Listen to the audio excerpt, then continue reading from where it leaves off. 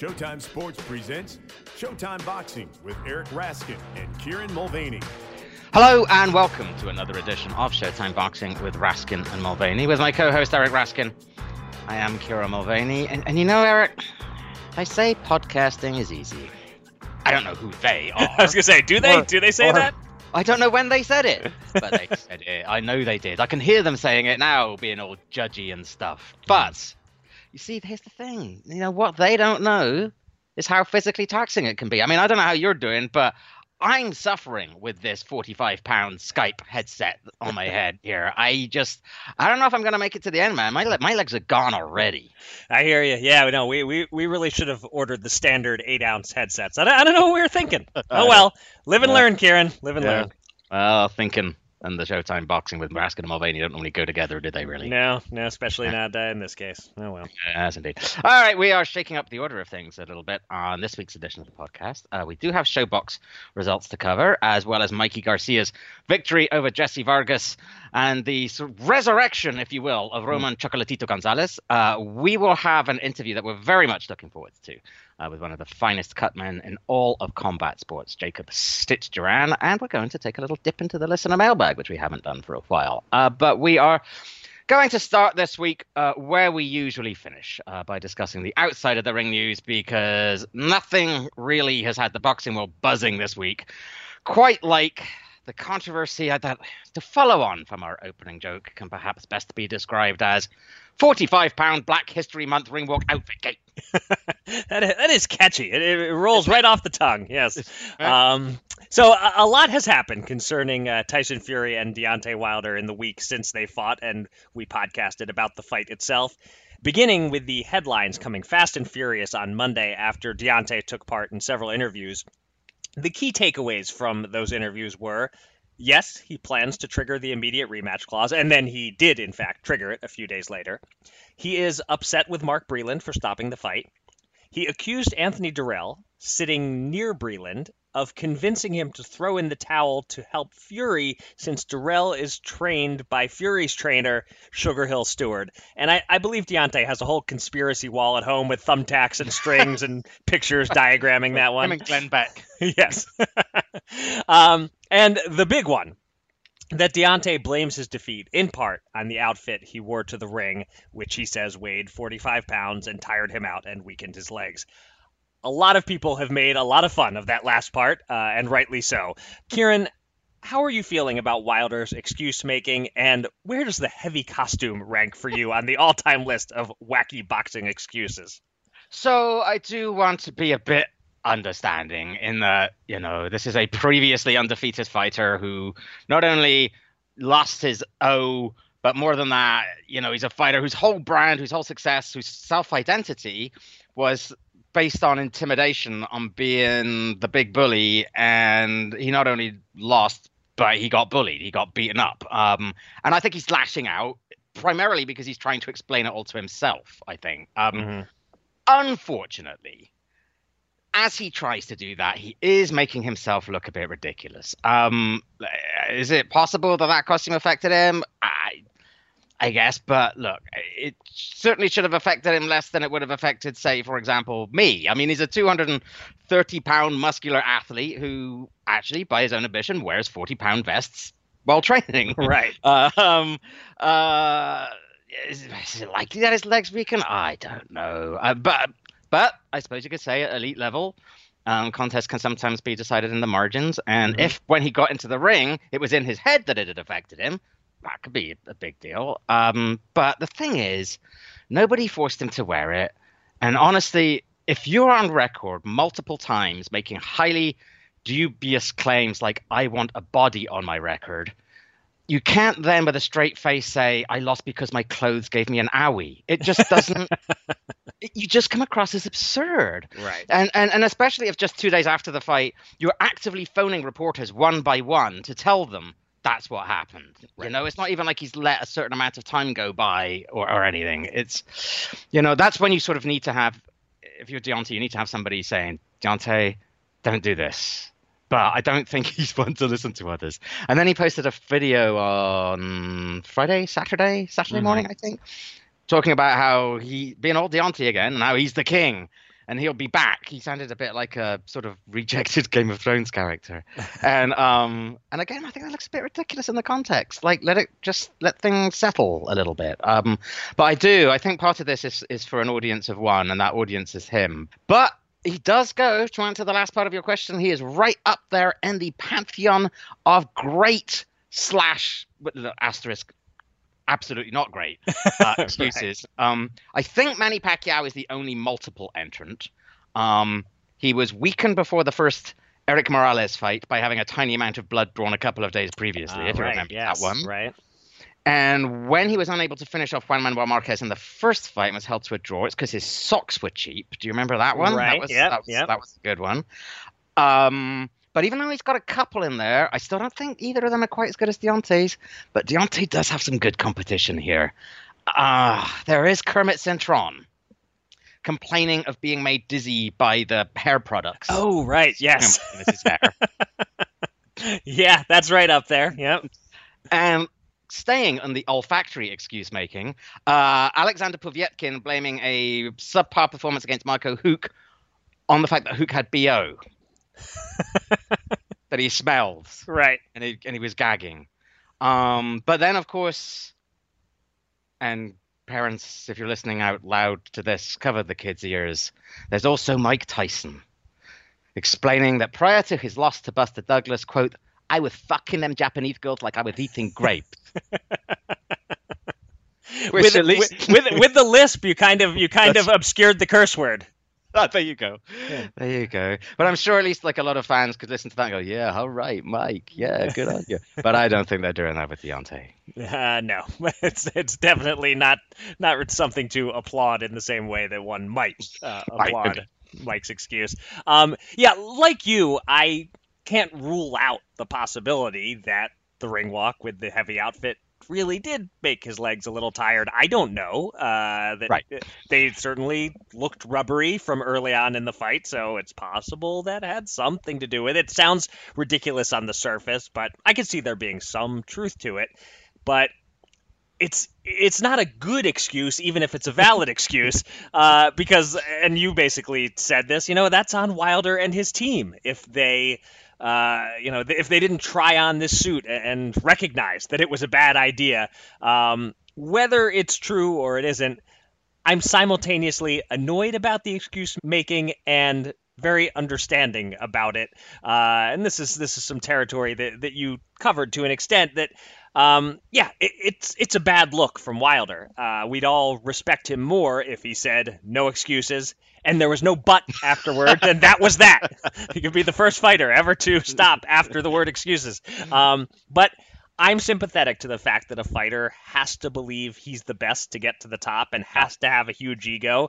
And if he was the type of guy that would say, well, I guess Tyson Fury is just better than I am, he never would have gotten this far in the first place. Right. And also, he wants to sell a third fight. You mentioned a couple of Pacquiao excuses. You didn't mention his most recent significant excuse of the shoulder problems in the Mayweather fight. And it's a little bit like that in that whether it's true or not that shoulder problems were an issue in that fight, if he and Mayweather were to fight again, they'd need people to believe that Manny was compromised the first time in order to buy the rematch. So same thing here. Excuses help plant a seed in people's minds and make them think the next fight might be different. This isn't baseball where you play 162 games and, it wasn't our day, we'll get them tomorrow. If you want people to pay to see this fight again, you need to convince them the result will be different next time. Yeah. Now, let's talk about the pay-per-view numbers. And Joe Tessitore, you probably don't want to listen to this part. You might want to fast forward a couple of minutes. Fury Wilder 2 did not set the all-time pay-per-view record. It did not cross 2 million buys, as Bob Arum predicted. And I'm doing the air quotes thing with predicted because I don't think it was an honest prediction. Could you hear the air quotes? The way you said, I could. I don't think it was a legit prediction. I think it was a sales technique. We knew that this fight wasn't hitting those numbers. But a lot of people expected the fight to break 1 million, at least. And according to Boxing Scene's Keith Idec, the break-even number financially was around 1.1 million buys. We learned this week that it's going to land somewhere between 750,000 and 800,000. if memory serves, when we discussed this a couple of months ago, when the fight was officially announced as a joint pay-per-view between Fox and ESPN with all that potential marketing power, I said the realistic range was about 800,000 to 1.3 million. So this is at the very bottom of that range. And honestly, after seeing how hard they worked to promote it, after seeing the Super Bowl ad, after sensing the fight really going mainstream in the final week or two, I probably would have raised my prediction to the 1 million to 1.5 million range. So this is clearly a disappointment to the networks and promoters. Some have pointed the finger at piracy, at people stealing the pay-per-views. And while I think that's a legit problem, it's always been a problem. Arum was claiming black boxes were cutting his sales in half 20 years ago, but we didn't hear about piracy after Maypac or Mayweather-McGregor. Piracy only becomes an issue after bad numbers come out. I think it's clear that everyone expecting truly huge numbers overestimated how big the names Wilder and Fury are in America. So, Kieran, a few questions for you. How surprised were you when you heard the reported numbers? Is the piracy angle overblown, or do you think it's fair to say that was the difference between everyone making money and losing money on this fight? And we talked about Wilder enforcing the rematch clause, but with these numbers now out there, might the networks and promoters try to change his mind? Yeah, so I have no idea about the piracy excuse / explanation, depending how you want to describe it. I guess it's different from 20 years ago when back then the signals were analog, and like you said, then people would use black boxes to kind of like intercept them. Now I think it's more a case of, kids basically sitting in front of the TV with their phones, like and streaming it to other people. That way, people aren't that fussed about the quality of it as long as they actually get to see some kind of weird knockoff. But I have absolutely no idea how serious that issue is. I guess it's kind of interesting that it seems like the purchases through the apps did well, apparently, while the cable and satellite ones were the ones that underperformed. But I should note that actually right before we did this, I did see something online. Bob Arum did some interview where he said, no, all those figures are wrong. It's actually going to be 1.2 million. And take that for what it's worth. Okay. So I just feel like I should mention it. But right. Like I said, and I think, like you said, I don't think anybody involved in the promotion can be blamed. I mean, like you said, like everyone, I think, did a really good job in getting word of the fight out there to a much wider audience. So I am surprised that it didn't do better. It's not a bad figure out of context at all. I mean, it's substantially better than the first fight. But yeah, with all that publicity, with the ESPN Fox partnership, it does feel low. And surely, to get back to your point, no matter how much Deontay convinces people that, he had legitimate reasons or excuses, you've got to figure the third fight's going to do less well again. So, yeah, I mean, I wouldn't be at all surprised if there were efforts to try and convince Deontay to accept step-aside money and let Fury Joshua proceed. But Deontay doesn't seem to be very interested in that. He doesn't seem to be listening to anybody. As I think you mentioned earlier, it seems like he has gone ahead and pressed the red activate button for the third fight. And if no one can talk him out of it, I guess everybody has to go ahead and do that. That's in the contract. So if he's going to do that, then it looks like that is what's going to happen next. But yeah, I was definitely surprised by the figures. We'll see how it all shakes out. But yeah. Yeah, if I was going to be super conspiracy theory minded, I suppose I could say that Wilder is thinking a chess move ahead and doesn't even want the rematch, but he's going with the rematch clause so he can at least get some step-aside money. Sure. But I don't think there's any truth to that, but that may be where this all does end up. I certainly think it is possible that they'll pay him a little something to wait and let Fury move on and fight AJ. Yeah. We will talk a bit more about that, all that Fury Wilder stuff in a few minutes with somebody who had a really good look at what was happening in the ring and has some thoughts about what happened afterwards, I'm sure, and that is Stitch Duran. But before we get to that, we do have a few other news items. Let's start with, you can always tell when it's the nature of the news item that's coming up, just by the big heaving sigh. Yes. It doesn't really require any analysis, but we should note it. Sergei Kovalev arrested for a DUI in Los Angeles last Monday morning, continuing a trend of troubling news for the former light heavyweight champ. He's already facing a felony assault charge for allegedly punching a woman. Has a pre-trial hearing scheduled for April 8th.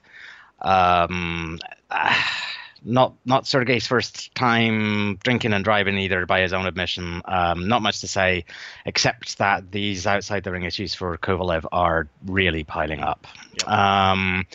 Rest of this week's news concerns fights that have been signed or are in the works. We'll start with the Showtime fights. Showtime Boxing Special Edition triple header on March 28th in Las Vegas has had a bit of a change. Luis Neri headlines against Aaron Alameda. Joseph George rematches Marcos Escudero as they run back their close showbox bout. But the heavyweight fight rounding out the card has changed. It was to be Otto Wallin against Lucas Browne. But poor Otto Wallin, whose attempts to get on to Showtime for longer than 3 minutes just continue to be plagued, has pulled out with a foot injury and been replaced by Abdi Davtiev. Additionally, The Athletic's Mike Coppinger reported this week, although I don't think we've had official announcement yet, that on April 18th, David Benavidez will defend his super middleweight belt against the only man to appear on the Showtime Boxing podcast during an ice fishing trip, Caleb Truax. Any thoughts about any of all of that? I'm happy for Truax to get an opportunity and a payday, although he's clearly a big underdog there. As for the Wallin news, that's a bummer, just because Fury's dominant win over Wilder raises Wallin's stock significantly. He gave Fury a really tough time, and not just because of the cut. So he might just be a top 10 heavyweight, and I wanted to see him in action. That said, I don't know much about Abdi Davtiev. The record looks good, 20-0-1, 19 KOs. And you know what? If he's not as good as Wallin, maybe that's a good thing, because I think Wallin Brown had strong mismatch potential. Yeah. So maybe this is a closer fight. Yeah. Now let's talk about a few non-Showtime fights that have been added or will soon be added to the boxing schedule. April 17th in Oxon Hill, Maryland, the bronze medal consolation match, essentially, at junior welterweight. Regis Prograis versus Maurice Hooker has been announced with a weight limit of 143 pounds. Speaking of the junior welterweight division, Josh Taylor makes his first defense since defeating Prograis. He fights May 2nd in Glasgow against Apinun Kongsong. Staying in the UK, very intriguing heavyweight fight in London, reportedly a done deal for May 23rd, Oleksandr Usyk versus Derek Chisora. And lastly, another heavyweight fight in London, Anthony Joshua versus mandatory challenger Kubrat Pulev is reportedly done for June 20th at Tottenham Hotspur Stadium. We will cover all of these in some depth the week before each fight, but any quick thoughts for now, Kieran? Yeah, I like all of these fights. Taylor Kongsong a bit less than some of the others. Kongsong can certainly hit. He's got a heck of a knockout of Akihiro Honda last year, I think, that got a little bit of viral traction. But from what I can tell, otherwise, I don't think he's in Taylor's league at all. Prograis Hooker, yeah, like you said, a really terrific fight. See, maybe the winner might get another shot at the eventual winner of Taylor and Jose Ramirez. Lots of people will be holding their breath and crossing their fingers during Joshua Pulev. If a Joshua Fury fight is ever to ultimately emerge. But of all of those, I am most interested in Usyk Chisora. We've had all this talk of the big three, the heavyweight division, and Usyk just may have the ability to make that discussion somewhat moot.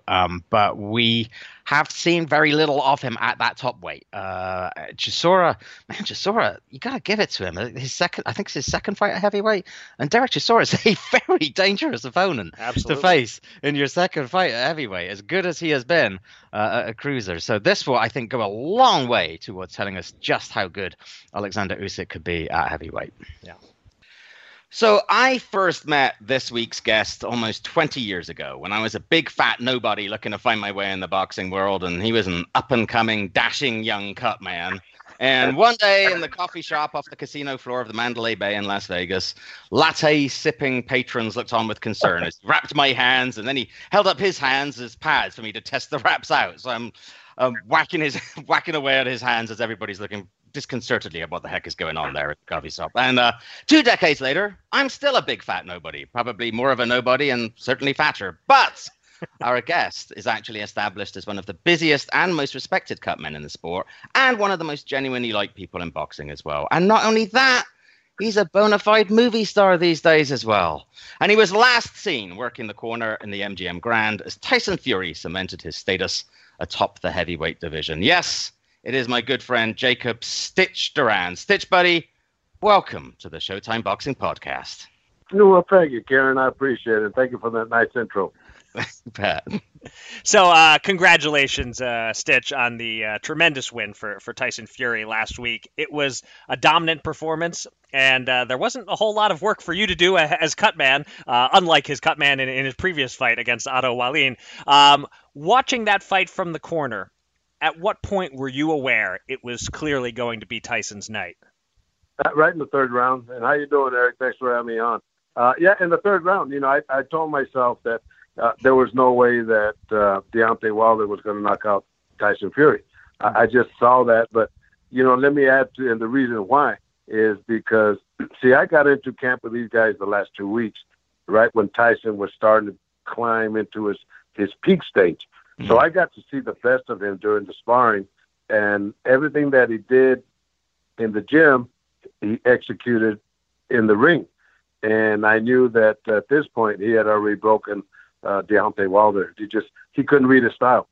He's an interesting case, Fury, in that you've been on the winning side with him, but you've also been on the losing side against him, obviously, with Vladimir. Yeah. And so I'm kind of curious, like, as a cut man, do you have to be wary of sort of forming overly strong allegiances? Because you kind of never know when you'll have the opportunity to work in like an opposite corner.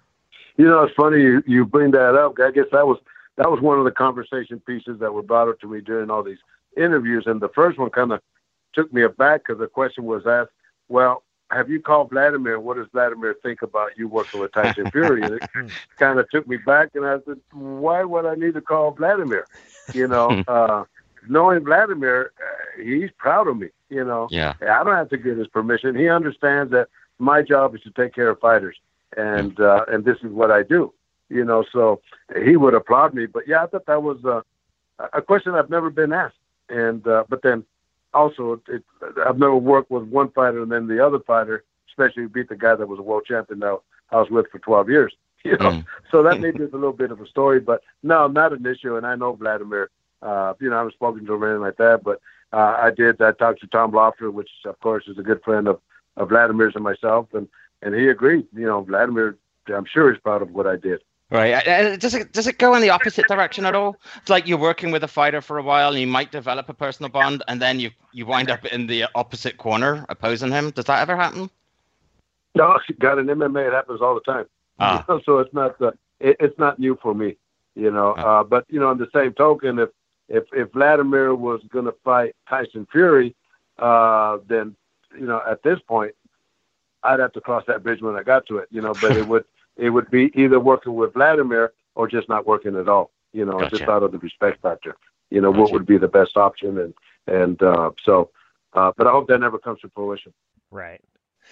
So we have to get your take on this madness with Deontay Wilder's outfit. I'm sure you don't want to insult him, as we were just talking about. You never know when he might be looking for a new cut man. No sense burning those bridges. But did it occur to you, seeing him on fight night, that the mask and that outfit might be a problem? Like, should someone in his corner have known it could be problematic and have put the kibosh on that?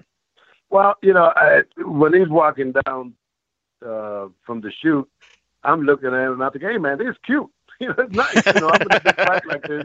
He's coming in like this. And, my wife sent me a text and she said, I look at the two characters where Tyson Fury's coming in relaxed and happy and jovial, and he's the positive side of this.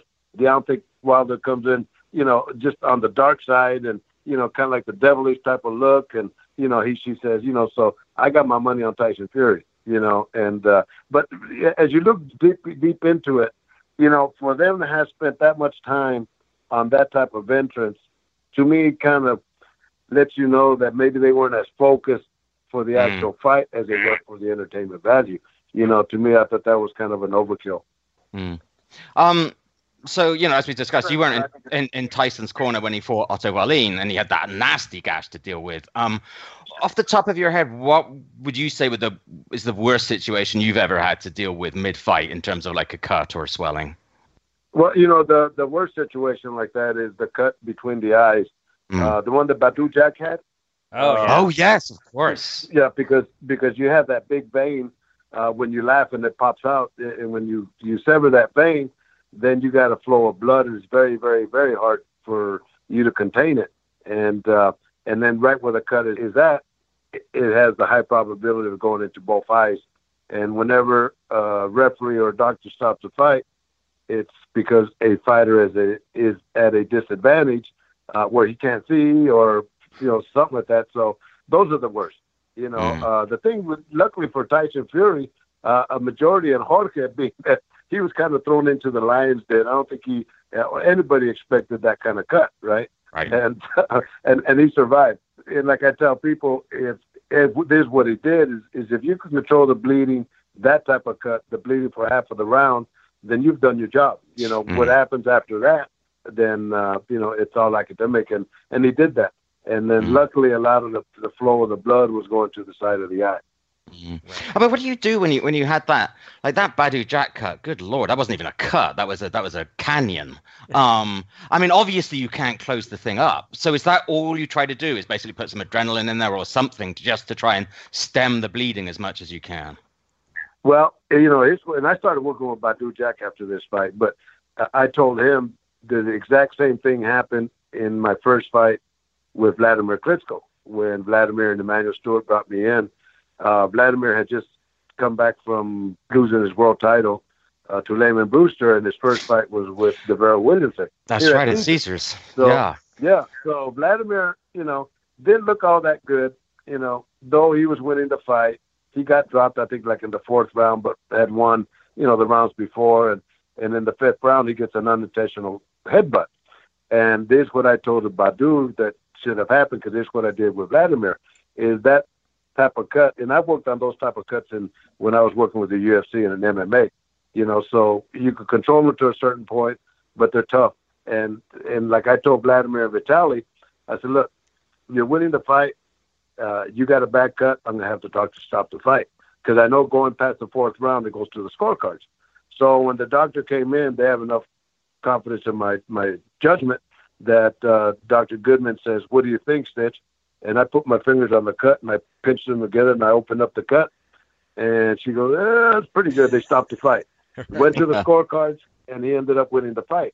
Well, the same thing that should have happened with Badou Jack, and that's why it's important to have a good corner. Deontay Wilder, we'll talk about that corner also, because I was real disappointed.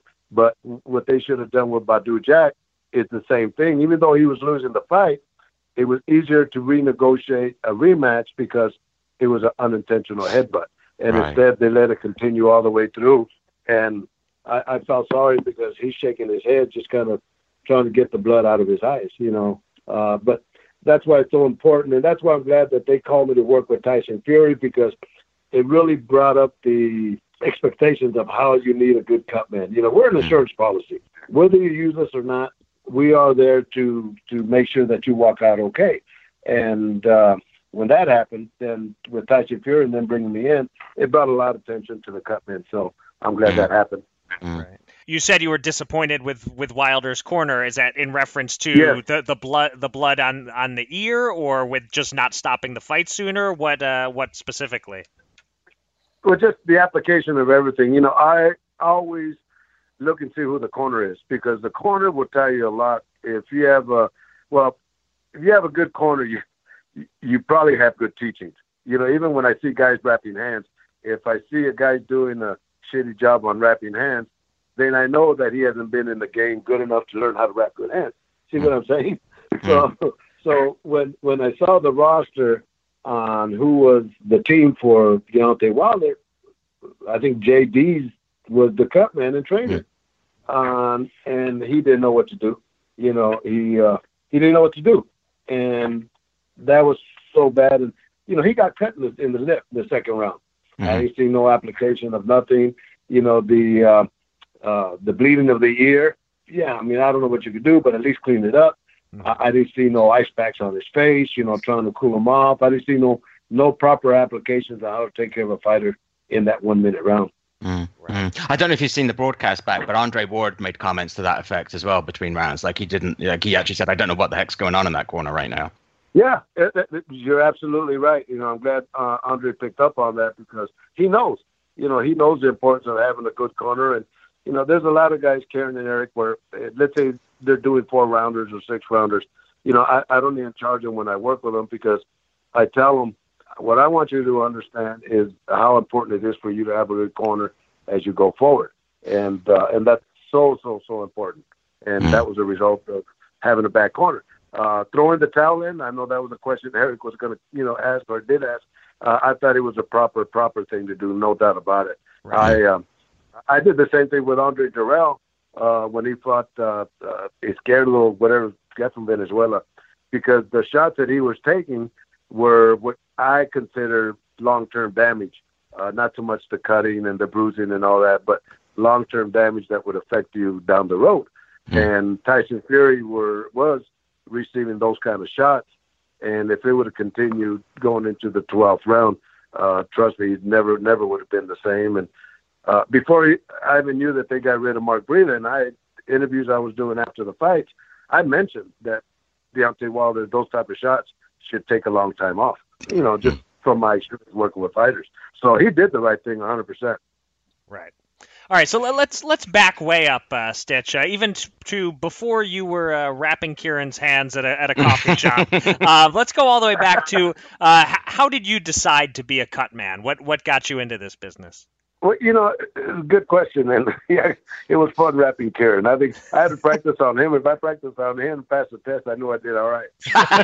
But I grew up as a farm worker, and I always wanted to play American baseball, and I walked on to a college, and I didn't have a car, and so I joined the military in 1972. I was in the Air Force, and they stationed me in a place called Thailand, which I didn't even know what it was. And there I saw my first Muay Thai fight. And so I started training. And that whole year I trained in the martial arts and got back and, just kind of continued working out and then opened up a school of kickboxing. And that's where I learned to be a trainer and a cut man. And that just being a cut man floated to the top. So, 26 years ago, I made the move to Vegas. And, I had a lot of great world champions in kickboxing. I traveled all over the world. So I had my experience. That was like the minor leagues. Moving to Vegas was like the major leagues. So I really knew how to wrap hands, and I knew how to work cuts. And I, being that I was a trainer, I thought all the great trainers were in Vegas. So I didn't come to be a trainer.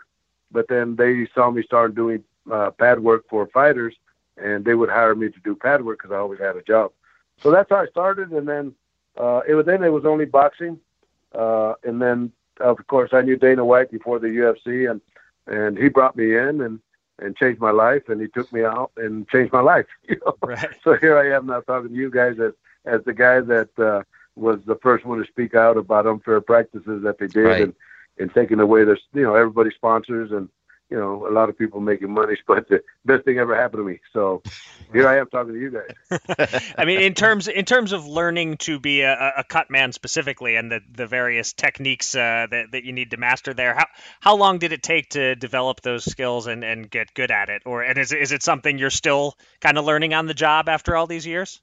Yeah, well, I'm always learning. I'm always studying corners. I'm always learning. But, when I moved to Las Vegas, I pretty much had the techniques down. Okay. And because of so many fights that I worked in kickboxing and all that. So, and I remember my first world title fight, my big coming out fight was when Raul Marquez was the IBF middleweight champ, fought Keith Mullins. Oof. Raul Marquez keeps a cut man busy. Oh, he was a cut man's dream, bro. Yeah. But he ended up he fought Keith Mullins. I think De La Hoya fought Camacho. Right. Thomas and Mack. But Raul ended up with 5 cuts, 2 on the eyebrows, like Tyson Fury type of cuts, right? Mm-hmm. And 2 on the cheekbone and then 1 on the bridge of the nose. And I kept him in, and, he defended his world title. And at that point, the legendary Chuck Bodak, guy used to put the tape on his forehead and look like Colonel Sanders, he came up to me and welcomed me to Vegas. Oh, wow. Nice. Wow. So what is there about being a cut man, about a cut man's life that people don't know? Is there something about being a cut man that people would be surprised about? Do you think even most fans really have a grasp of what a cut man does? No, and that's why. No, you're right. That's a good question, and I'm glad that you brought it up because very few people do. But I'm glad that outside of having the honor of working with Tyson Fury, but doing it under the circumstances where the cut was everything was the only reason that I came in, and I think that just kind of through a lot of the interviews I did and everything I helped. I think I helped educate the fans and the journalists like yourselves on how important it is to have a cut man. And there's been times, Eric and Kieran, where people say, "Oh no, I've never been cut." Shit, 3 rounds later, I'm working on your cut. Right. So we're an insurance policy, and it's not a bad investment. And I always say, if you're driving a Ferrari, you just don't get collision coverage. You get the full coverage, right? And that's what we are. But, it's outside of being a cut man, there's more than just wrapping hands or working cuts. It's the psychological things that you could do with a fighter and mean it, and then perform. Yeah. So you've mentioned a couple of times working with in MMA and with the UFC. What are the key differences between being a cut man in boxing and being a cut man in MMA? Well, I'm also doing bare knuckle fights now, which is the new sport. But the cuts in boxing or the cuts in MMA are multiple cuts, and they're deeper. So cuts like Tyson Fury are common, and the things like bare knuckle fights, their cuts are also not as deep, not as big, but multiple. I had one guy that had 12 cuts that I had to work on. So. It's a matter at that point when you have multiple cuts is to determine the priority of which one you're going to concentrate on. And, and like say, some are going to bleed and some are not going to bleed, especially if you take like aspirin or ibuprofen. So those are questions you have to ask these fighters before they even get in there to help you out in the event that something happens. But boxing, shit, bro, I could be eating popcorn and working on one cut, That's a piece of cake for me, Right. You have to be very careful, though, not to get any butter in the wounds from your fingers. That's right. Yeah, or salt. Right. You imagine getting salt on the wound? So anyway, do you have a passion for one sport over the other? And remember, you're on a boxing podcast here, so there's only one correct answer. Yeah. No, you know what? It's really not even about the sports. It's more about the characters that I work with, and I have tons of stories with these guys, and that's behind the scenes stuff. That's what I enjoy. A fight to me is a fight, and everybody like the Tyson Fury Deontay Wilder fight. Once the bell rang, it's just back to business. It's leading up to the event, the interviews, the fans coming up, and the pictures and all that. That's what's fun. That's like saying to me, a cut is a cut. So it's just the behind the scenes, and you guys know what it's like. Fight week, we're hanging out at the media center. You're stopping people here and doing interviews, and that's the fun part. Right. Yeah, yeah. You know what I miss? What I used to enjoy was those fight weeks. That was fight nights at the Orleans in Vegas, when it just felt like the whole Vegas boxing family would come out and hang out, and those were the great scenes, I think. Oh, I wouldn't even go to the weigh-ins because I didn't want to work those events. Because I knew if I went to the weigh-ins just to hang out, that somebody would say, "Hey, Stitch, can you work my corner?" Right. And it's tough for me. It's tough for me to say no. But you're right, man. You sit in the back of the hall, and just the big bundles of 6, 7, 8 guys all shooting the shit and watching boxing. Yeah, yeah. Hey, you already mentioned, we talked a bit about Vladimir and Vitaly, and that's probably your longest association, I would guess, in boxing. What were they like to work with, and are you still in touch with those guys? Oh, man, I'll tell you what, with all the people I've worked with, they sit on top of my list as the most efficient, the nicest guys. Well, there are a lot of nice ones, but, extremely humble, very giving. Everything that they did was first class not only for themselves, but for the whole team. And to me, it was a big honor just to work with them and to call them friends, and the relationships and that I had with them, the deep down relationships, and like Vladimir when he fought Joshua. I didn't see Vladimir till Friday because my daughter Carla got married Wednesday in Crete. So Friday I saw him in the dressing room, and he had a lot of confidence in me. Both of them did. But I put my hand on Vladimir's shoulder, and I said, look, don't worry about anything tomorrow. I said, I'm going to take care of you like you're my son. So I left, and come fight time, right before Michael Buffer does the announcements, right in the middle of the ring, he's about 8 inches away from my face. I'm putting the Vaseline, and he says, you could call me son. And, man, that gave me chills because I knew that I had gotten into his mind the night before. And to this day, he says, best fight he ever had. Now, and these guys are Russians, right? So keep in mind, I'm a little short Mexican farm worker. These guys are, Kazakhstan Russians and all that, and that's that mentality. But we were family, and at the end, when in the dressing room after that fight with Vladimir and Joshua, I'm saying goodbye to Vitaly, and Vitaly stands up and he puts his hand on my shoulder and he says, Stich, I love you. I've known you for 25 years, and you always welcome to my house. And then he says, the Klitschko era has ended. But for him to say he loved me, biggest compliment I ever had in my life, because I don't think he tells anybody he loves them. But they're such nice guys, man. And they flew us all out to a resort in Switzerland for a retirement party. It's for the weekend. That's where they used to train at. And they thanked us, and they gave us some beautiful bronze statues. They weighed like 26 pounds each of both brothers standing there with their belts. And, they gave us rings that were gorgeous. They had the Klitschko name on it, and they had the red rubies that were Vladimir, because, he always wore red. It was a ring. It was a circle, the ring. And the black was black onyx, because Vitaly always wore black. And then the middle, there was a diamond, because I guess, we were all stars.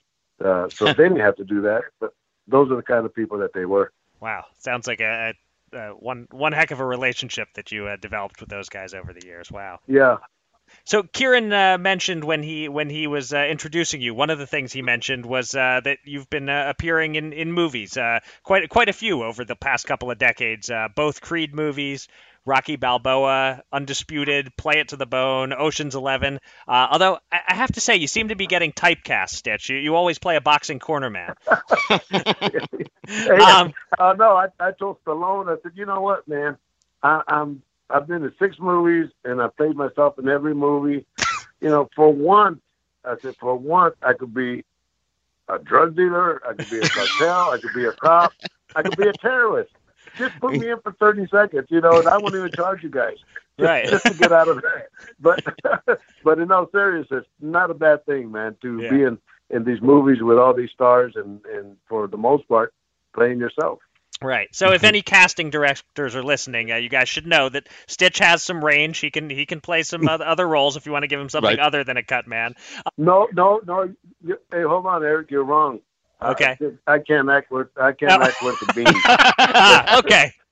I'm not an actor and I can't sing. So you want to do one of those parts, but you're not promising that you can pull it off effectively. I can say 1 or 2 words. Okay. Small role. Okay. Yeah, of course. So I was going to ask you, how often have you gotten recognized for appearing in any of these movies? Like, have you gotten stopped on the street by people who don't know you as a real-life cut man, but say, hey, weren't you the guy in Creed? Has that happened? Yeah, all the time.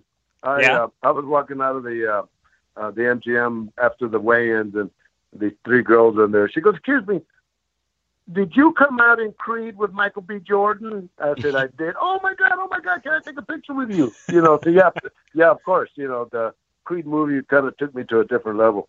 Wow. Okay. That's kind of impressive that you were on screen with Michael B. Jordan and somebody recognized you. It's like, that's kind of impressive. and girls at that, because Michael B. Jordan's a heartthrob, right? But working with him and Stallone, and I mean, how many people have had the opportunity to work with Sylvester Stallone in 3 movies? I mean, it's not very many, right? But I had told him during the first Creed movie, I said, because I worked with him and Michael B. Jordan 6 weeks straight, 1-on-1, 2-on-2, 3-on-3, whatever. But I said, man, I can't sleep at night. So he said, what's wrong? Because I'm in my room and, I'm thinking, what's this little Chicano kid, farm worker kid doing in Philadelphia, and a movie with, Sylvester Stallone and Michael B. Jordan and this and that. And he said, hey, man, you earned it. And at that point, I thought, man, I did. I've earned it. I put in some work and been good to people, and things worked out good. Oh. And now you've topped it all by appearing on the Showtime Boxing podcast, Stitch. God, it don't get better, man. I thought I was on top of the world, man. I just tell had ya. to put a gas mask on because I just changed stratospheres. You know, I'm going so high up. Appreciate you guys, man. Hey, Stitch, look, man, thanks so much for putting some time aside. I'm sure you're off to some fight card somewhere in the world soon. And congratulations again on the MGM. Yeah, but let me add one more thing, if I can. Yeah. Is, my initial meeting with Tyson Fury went this way. He welcomes me, shakes my hand, and says, "Welcome to the team." We took a picture together. We looked at the cuts and examined them. I told him what I was going to do, and then, like I say, to me, this is a platform. So I'm a business person also, and this was a great platform. And I told him, I said, "Look, Tyson, I have sponsors. I work with sponsors, and I also have my own clothing out, apparel company called One More Round. Would you mind if I created an outfit, my cornerman jacket, with your colors, and let me put my sponsors on them?" Man, Tyson Fury put his hand on my shoulder, and I had met him 10, 15 minutes before that. He says, "Stitch, you can do whatever you want." So I debuted One More Round. If you look at the pictures now, the outfit that I have is the company that I put together with Mark Zucker. Let's start One More Round again. And I've always believed it, because that's my job, is to give fighters one more round. And Tyson Fury let me display it there on the biggest show of probably my career. And Nice. So just to finish it off, it's onemoreround.com. We're just now starting to put some nice apparel lines in, and it's going to be pretty awesome. But giving the fighter one more round, that's what I do. And then we're starting to film a documentary on my life. Kieran, you remember I wrote the book From the Fields to the Garden? Yeah. Way back. Going up as a farm worker and making it to Madison Square Garden, and it's going to be like a 90-minute documentary, and we've already shot footage of the Garden when Triple G fought. So in the summertime, we'll go back to my hometown where I grew up as a farm worker, and we're going to interview Mike Tyson, Andre Ward, Triple G. These guys are committed. Cain Velasquez, the Diaz brothers, Anderson Silva, and of course, if I can, Michael B. Jordan. That. So it should be fun. I've had a great life, and I'm just warming up, man. So, and now that I'm with Showtime here, I'm kicking everybody. Hey, and we are very happy to model your clothing line while recording the podcast. Right. Of course. Yes. Of course. Listen, man, of course. Hey, Stitch, but, thanks so much for joining us. We really appreciate it. Of course, man. Thanks, Stitch. Great talking to you. All right, God bless. Bye. Thanks again to Stitch. Really enjoyed that one. Let's look back at this past weekend's fights. We start with Friday's Showbox triple header from Sam's Town Live in Las Vegas. 3 distance fights, 30 rounds of action, and varying degrees of competitiveness. And for the first time, and not intentionally, Eric and I made our picks for a Showbox co-feature instead of a main event, because the order of the bouts got changed around on us.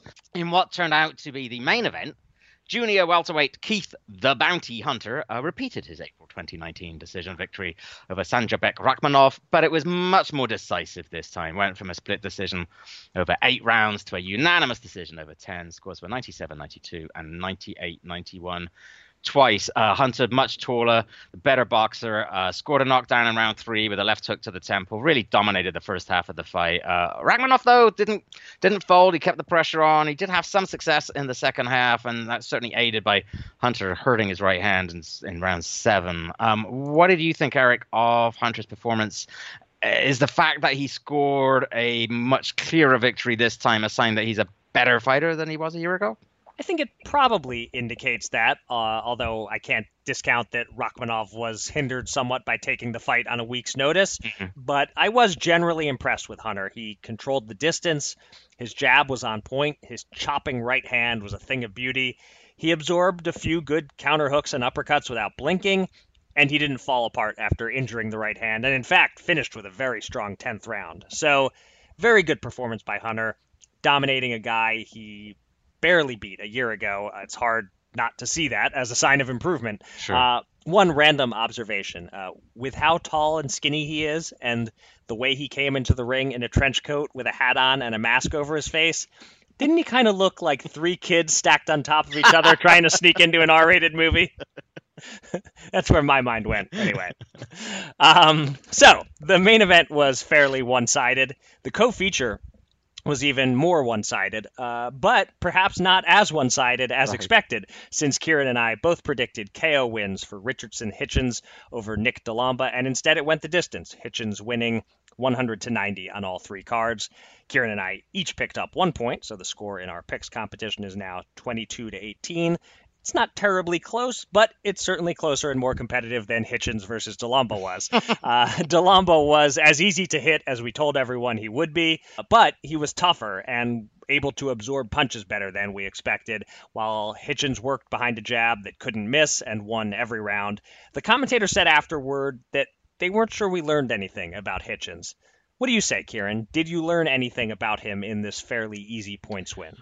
No, not really. I don't think so. I mean, he showed, very good hand speed, but we knew that about him going in. He showed nice combinations and, like you said, a good, strong jab, but we knew he had those too, and we knew he had talent. We knew he could box. It's not a great deal to say about the fight, really. I'm pretty high on Hitchens, as I said last week, so I guess I was a little disappointed by, the fact that it went 10 rounds, because DeLamba really had nothing to offer, and indeed offered pretty much nothing. Right. It just became a bit monotonous, didn't it? I would have liked to have seen Hitchens find a way to break him down. He threw some to the body, but maybe it would have been nice to see him throw more to the body just to bring down that guard. But I don't know. By the same token, that's just occasionally he kind of like dug inside, but he just really likes to sort of fight at that half distance, doesn't he? And with straight punches behind the jab, and that's what he did. And well, he was controlling the fight from there. He wasn't under any pressure. He got plenty of rounds in. Yeah. I like his balance. I like his compactness. I find him an enjoyable boxer to watch. But I would have liked to have seen a bit more of a statement than we got here. But it's still early days in his career, and he hasn't really shown himself to be much of a KO artist, especially later in fights. So I still want to see more of Hitchens. I do think he's a legit prospect. A little bit disappointed, but we'll have, by the time he's had a few more fights and climbed up the ladder, we'll have long forgotten about this fight, I think. Yeah, I think so. The opening bout was far and away the most competitive of the night, and it provided a bit of an upset. In our notes, we were told that it was Gen Plana. Right. But it was Gents, according to everybody, or Gents, according to everybody on broadcast night. Yeah. So, I don't know. Why don't we just call him Plana? Yes, exactly. They're lying to us again, Eric.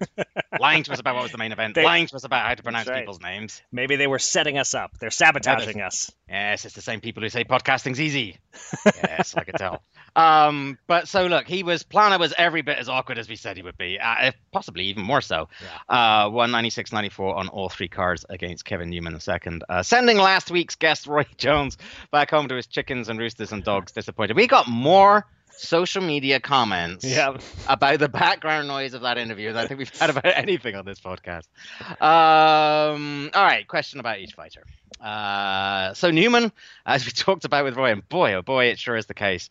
He may fight like Roy Jones, but he ain't Roy Jones. So how much of this loss is about his opponent's style, and how much of it is revealing of his ceiling? Because that's a couple of losses now in his last few fights.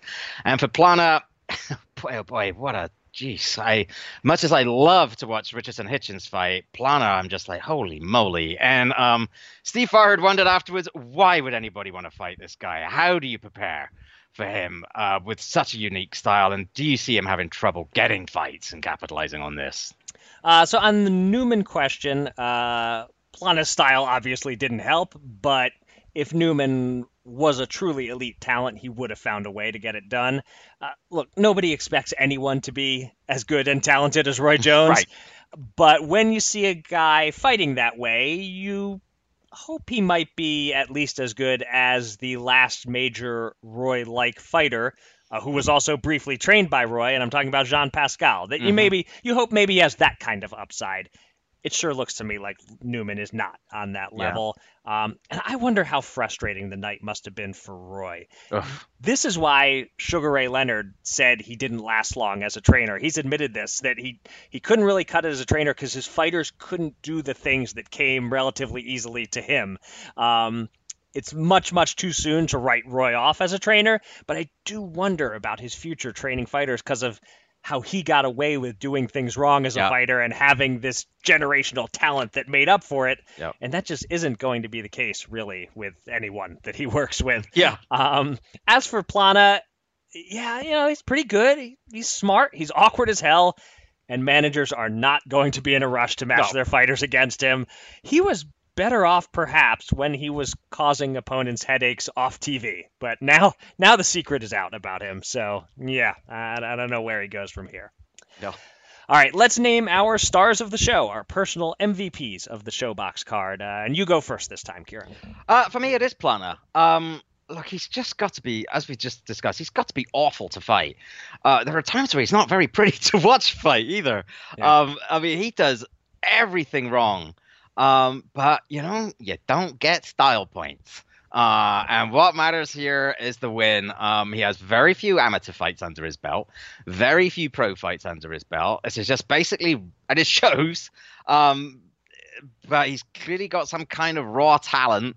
And he also clearly has resilience. He got hurt in the eye, and I think the fourth round, and his output clearly dipped there were a couple of rounds where it looked like Newman was coming on. But once he kind of cleared that, he was back on form. And sort of related to, what the point that you just made, I don't know if we'll see him again on ShoBox. Right. I don't know who is going to want to fight him. He doesn't look like he'll go far. But he sure as heck deserves credit for coming in at the last minute and doing his thing, fighting his fight, and pulling off this mild upset. So for me, it's Plana. Okay, well, so you're not giving out style points. I am factoring style points in a little bit, but it's really close between Plana and Keith, the bounty hunter. Plana gets some extra credit for the upset win, for exceeding expectations, but I would say Hunter also exceeded expectations and just fought really well from start to finish. He got a lot done. He scored a knockdown. He dealt with a late change of opponent. So almost a coin toss, but I'm going with Keith Hunter, as well as the other two kids who were under the trench coat with him.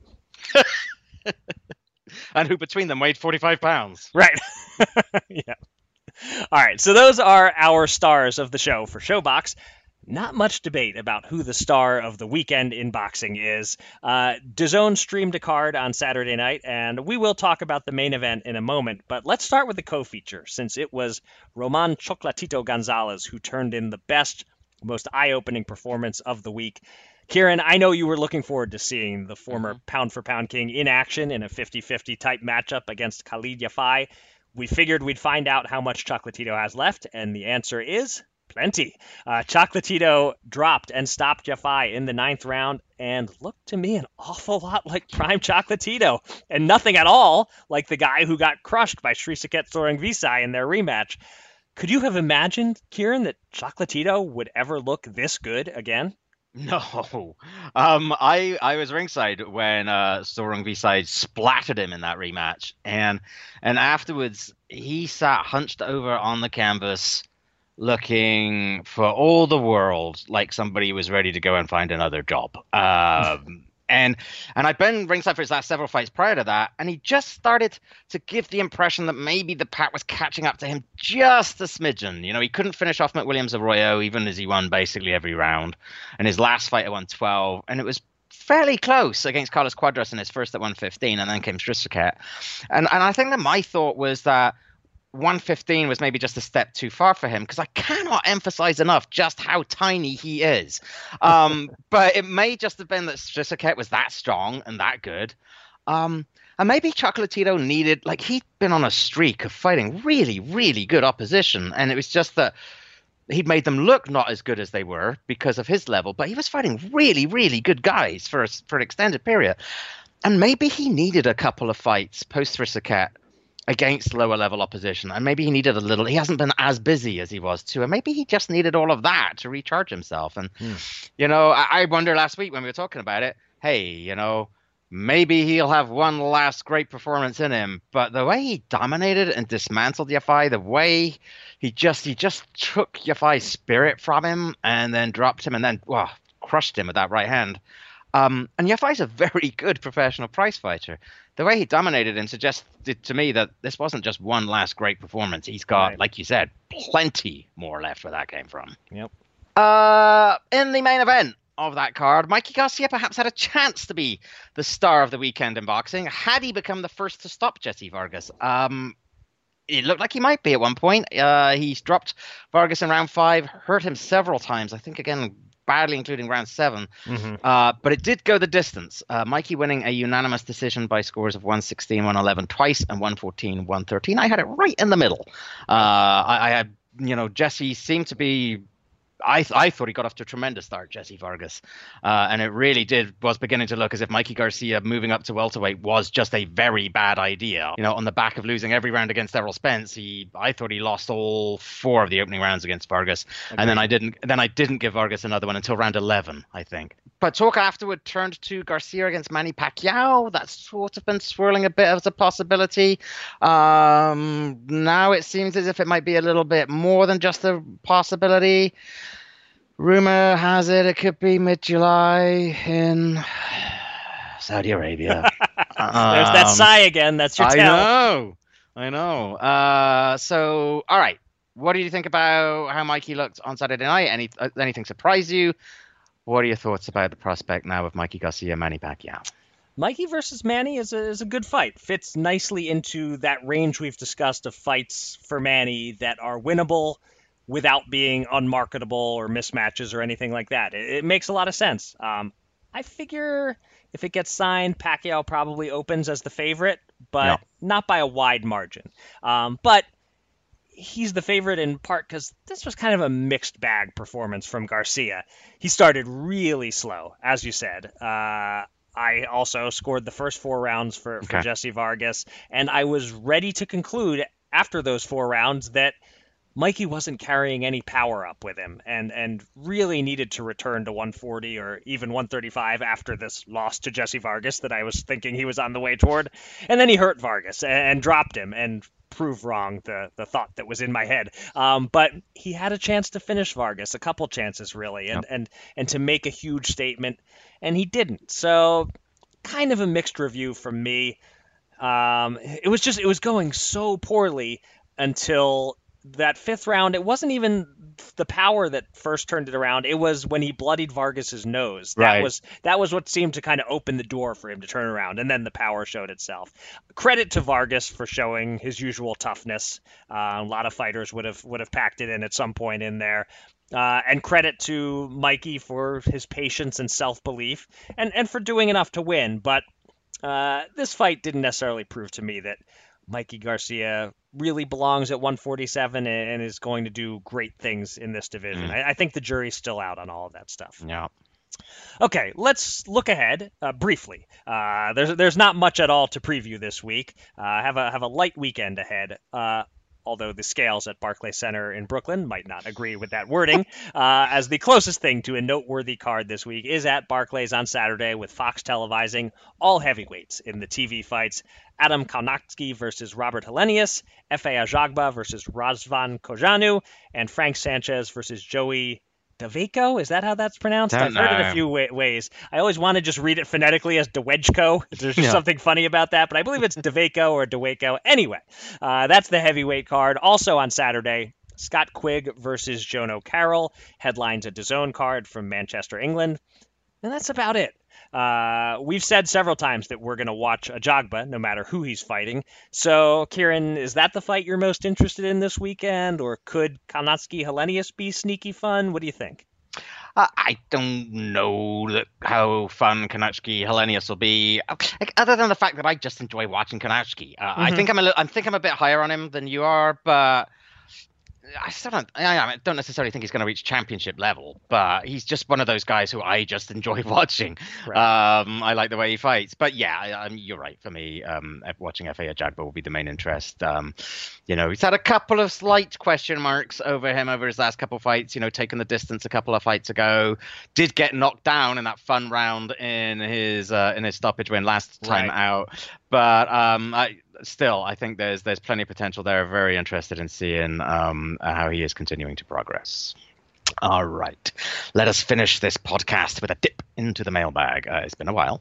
But in the wake of Fury Wilder 2, we did get some questions from listeners about the heavyweight situation. So here goes. First, Alex Crichton asks, if Fury, Wilder, and Joshua all fight each other, could it make it difficult in determining who is number one? When all is said and done, we get a rock, paper, scissors scenario.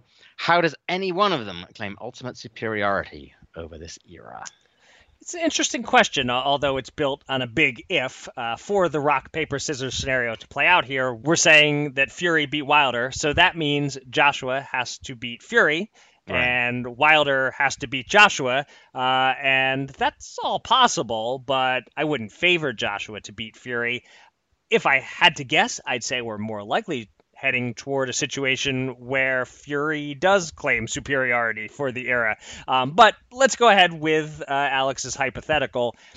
Even when you get a rock, paper, scissors, usually someone is still ranked above the others all time. Like in the 70s, Ali beat Foreman, Foreman beat Frazier. Frazier was basically even with Ali, and Ali probably deserved to lose at least twice to Norton, and Foreman crushed Norton, but it all shakes out as Ali's decade, despite some struggles. The 90s are interesting. Lennox Lewis went 1-0-1 against Holyfield, but I still consider Holyfield the defining heavyweight of the 90s, although others may disagree with me. In the end, it's a combination of who won most of the big fights and who was the biggest star and the money man. Like, I think of the mid-90s to mid-2000s in the middleweight classes as Oscar De La Hoya's era, even though lots of guys beat him. So I'd say it breaks down like this. If Fury beats everybody, then it's Fury's era, case closed.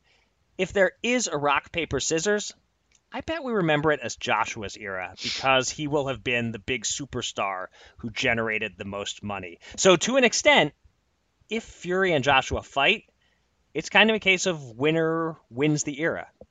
Yeah, good point. I mean, it's interesting. It's a few weeks ago, I could have, and at times I think did picture the sort of very scenario that you sketched out there and that Alex posits. I picked Wilder to beat Fury, but I could very easily see a situation in which Fury had beat Wilder.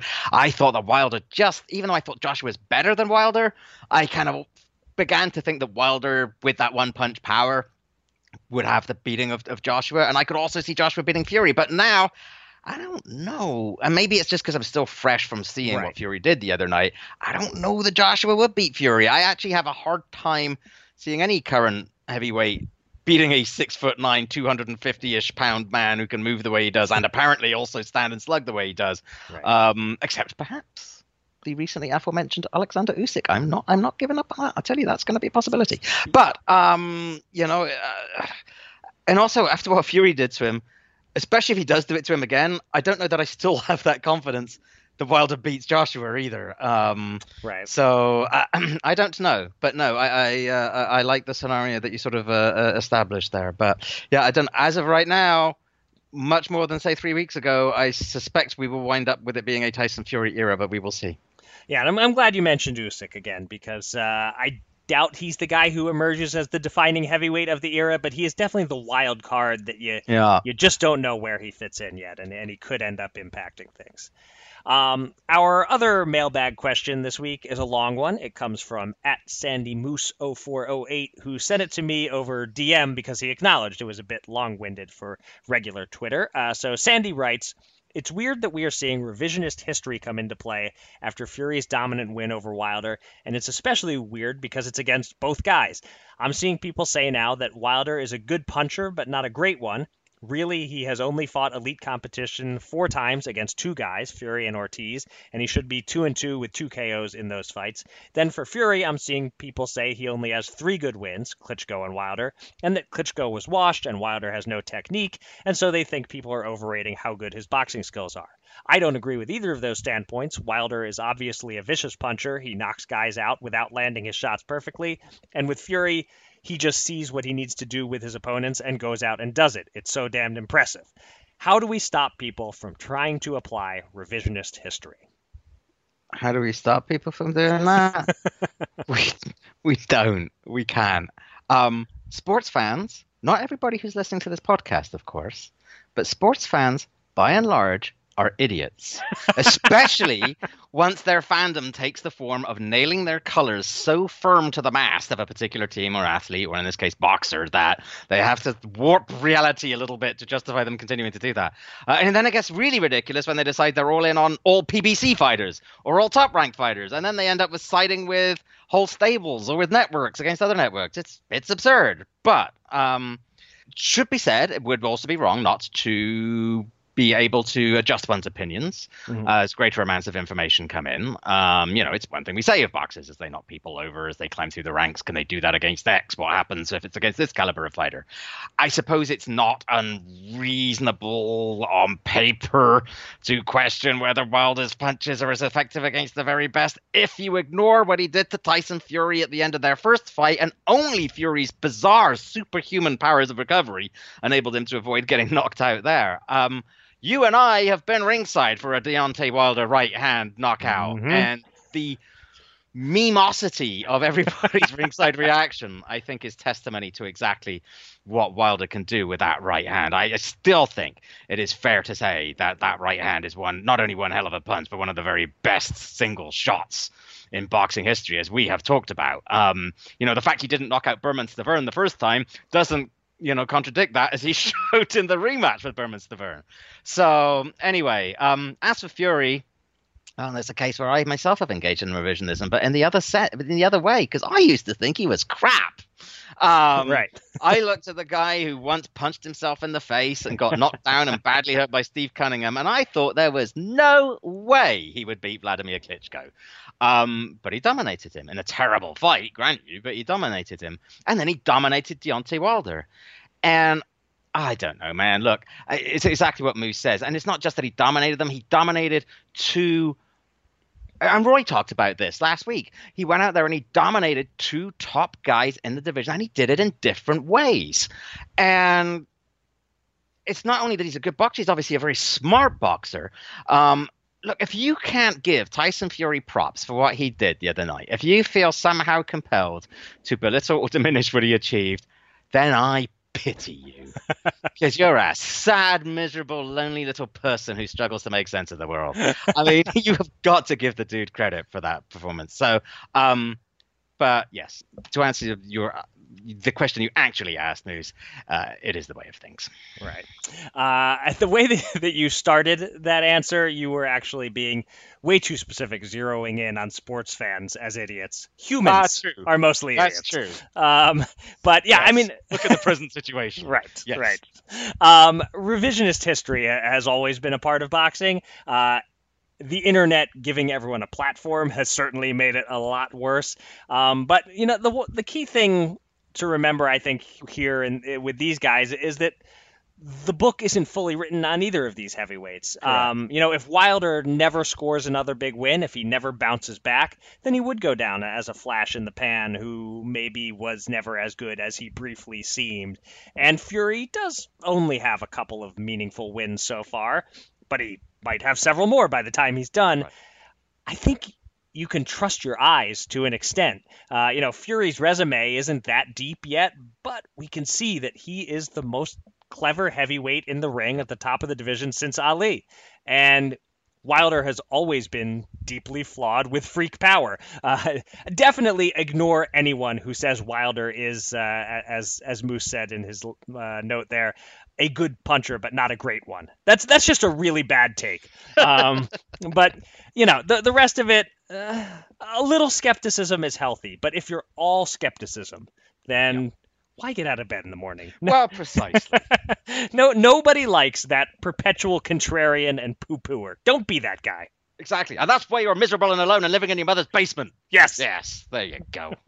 That feels better. Yes. All right. Let it out, Kieran. There you go. All right. That will do it for another edition of Showtime Boxing with Raskin and Mulvaney before we get too verklempt.